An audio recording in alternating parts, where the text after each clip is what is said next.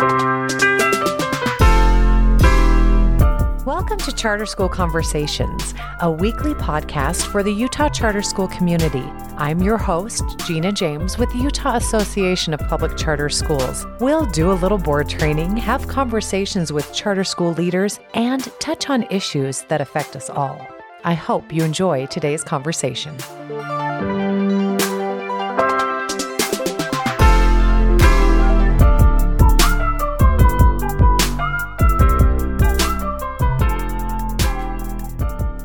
Today, we are discussing the APPEL or APPEL Program, which is a way for teachers to be licensed.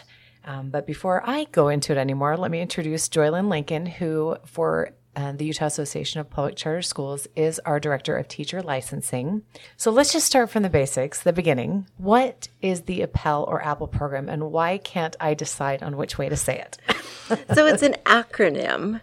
And in education, educators love acronyms. There's so many. So this one is for the Alternative Pathway to Professional Educator License. Oh. And somebody at the state office thought it would be fun to call it APPEL, even though that's not how you spell apple.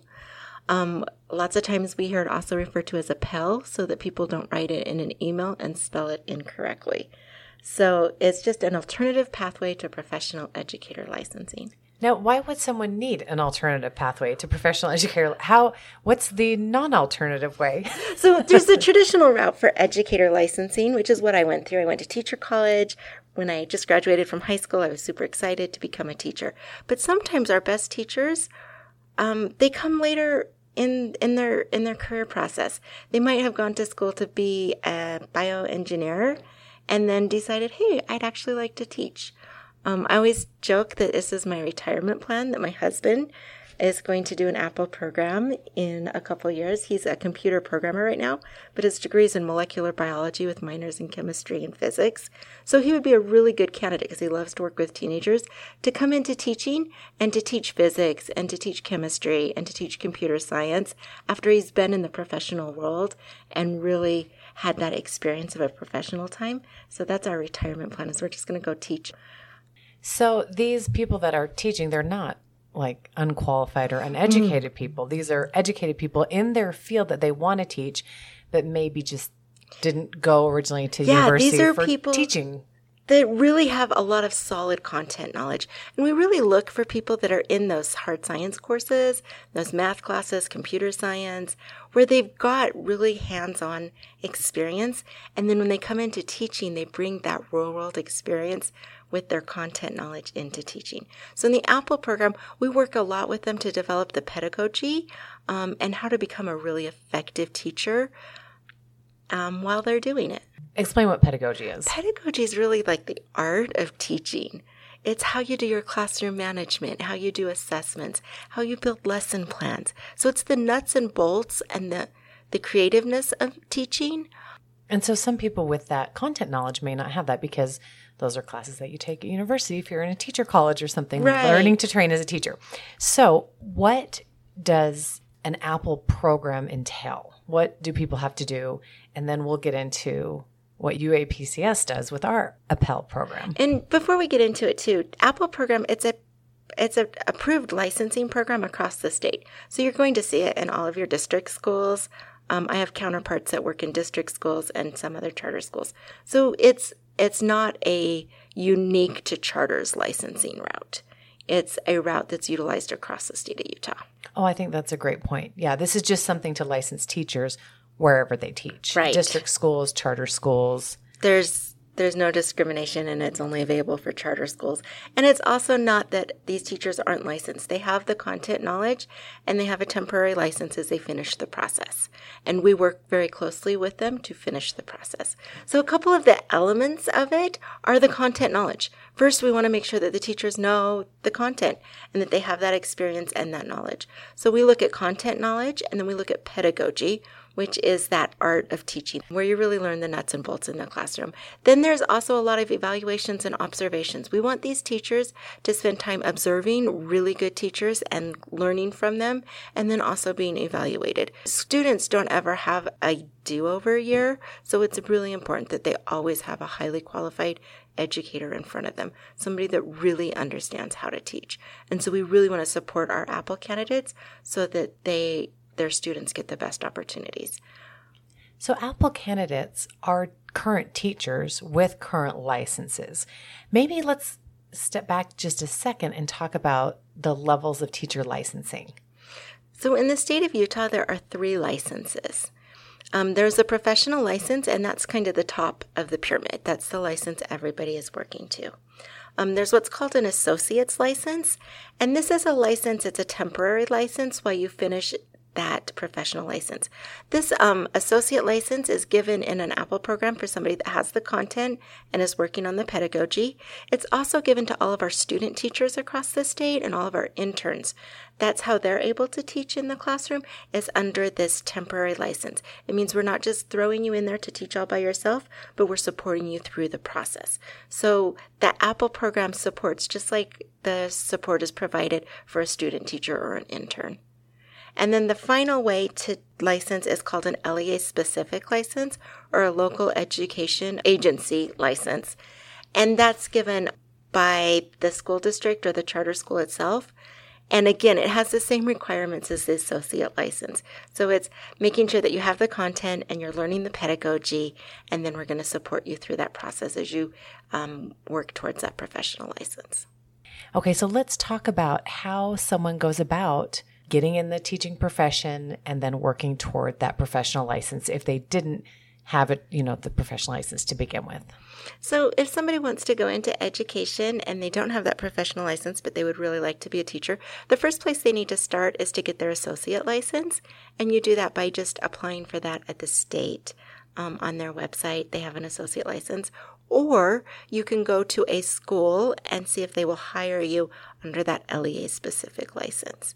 Once you have a position or you have that associate license in place, then somebody reviews your transcripts and they go through and say, yes, they have all of the content knowledge necessary and they have this pedagogy, but they need this pedagogy or they need this content. So they're really making sure that they're meeting all of the requirements that a regular teacher who went through a teacher college needed to meet. So all of those requirements are still the same. We're just going to meet them as we're teaching, as opposed to meeting the requirements and then teaching. So how does the UAPCS program work? So for us, once a teacher is hired with a charter school that's a partner, then they go ahead and apply for our program. They do that by filling out just a Google link, and then we ask for the transcripts, and we begin reviewing and building their plan. The really cool thing is each plan is customized based on the experience and the knowledge that the person has. So I'm able to go through all of their experience and knowledge and then check off the requirements that the state has and build a plan to help them fulfill the remaining requirements. So there is a set structure of certain requirements, the minimums that all teachers must meet to be able to have that professional license in Utah, correct? And those minimums are the same whether they come through a teacher college or whether they come through an APPEL program.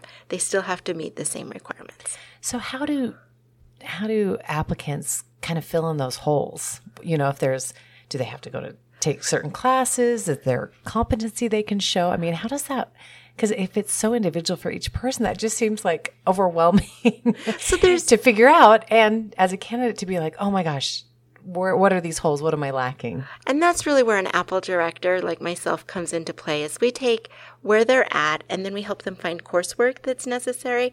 Or if they have the understanding, then we help them demonstrate that through competencies. And they go through and do what's called a micro-credential stack. It usually requires them filming themselves teaching and reflecting and demonstrating that they can do the requirements. Oh, so this is like multimedia. Oh, yeah. to have. Now, I know that there's a PPAT. I've heard that floated around the office here. Explain what that is to me. That is the Pedagogical Performance Assessment, and that's required of all educators. Again, there's really not a difference in requirements whether you come through Teacher College or through an APPEL program. And it's a test that says that you can really do everything that your coursework says you can do. And it's kind of a pretty intense test. It actually takes 3 months to finish, and it's built with 4 tasks, and each task takes anywhere from 10 to 20 hours. So you're looking at a minimum of 40 hours to complete this exam. So this is completely different than just like filling out a paper or writing a paper. It's pretty intense. It is really intense. The teacher candidate is asked to do a deep dive into our students to understand all of their backgrounds.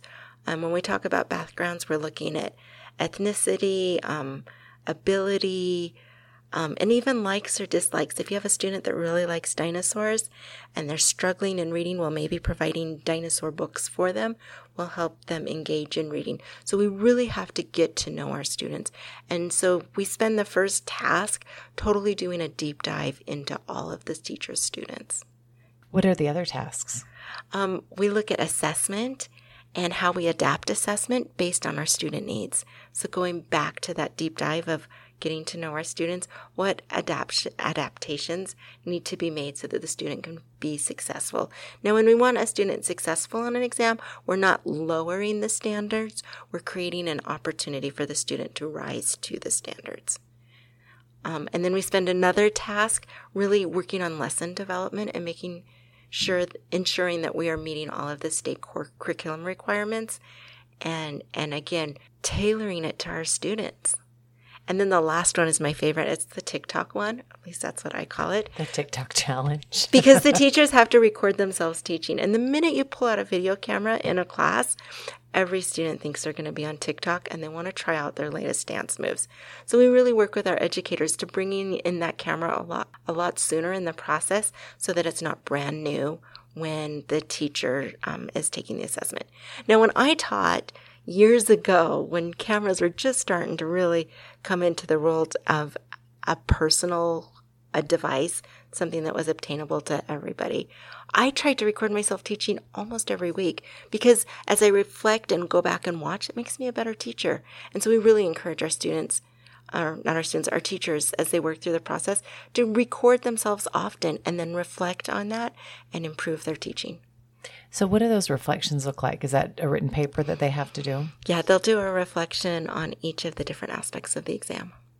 Wow, that sounds like a lot. It is. But that's good because you want your teachers to be prepared and you want them to know what their strengths are, and to be able to correct the weaknesses. Yeah, and it really, I think, levels that playing field of being able to start off, like I knew I wanted to be a teacher since I was really young.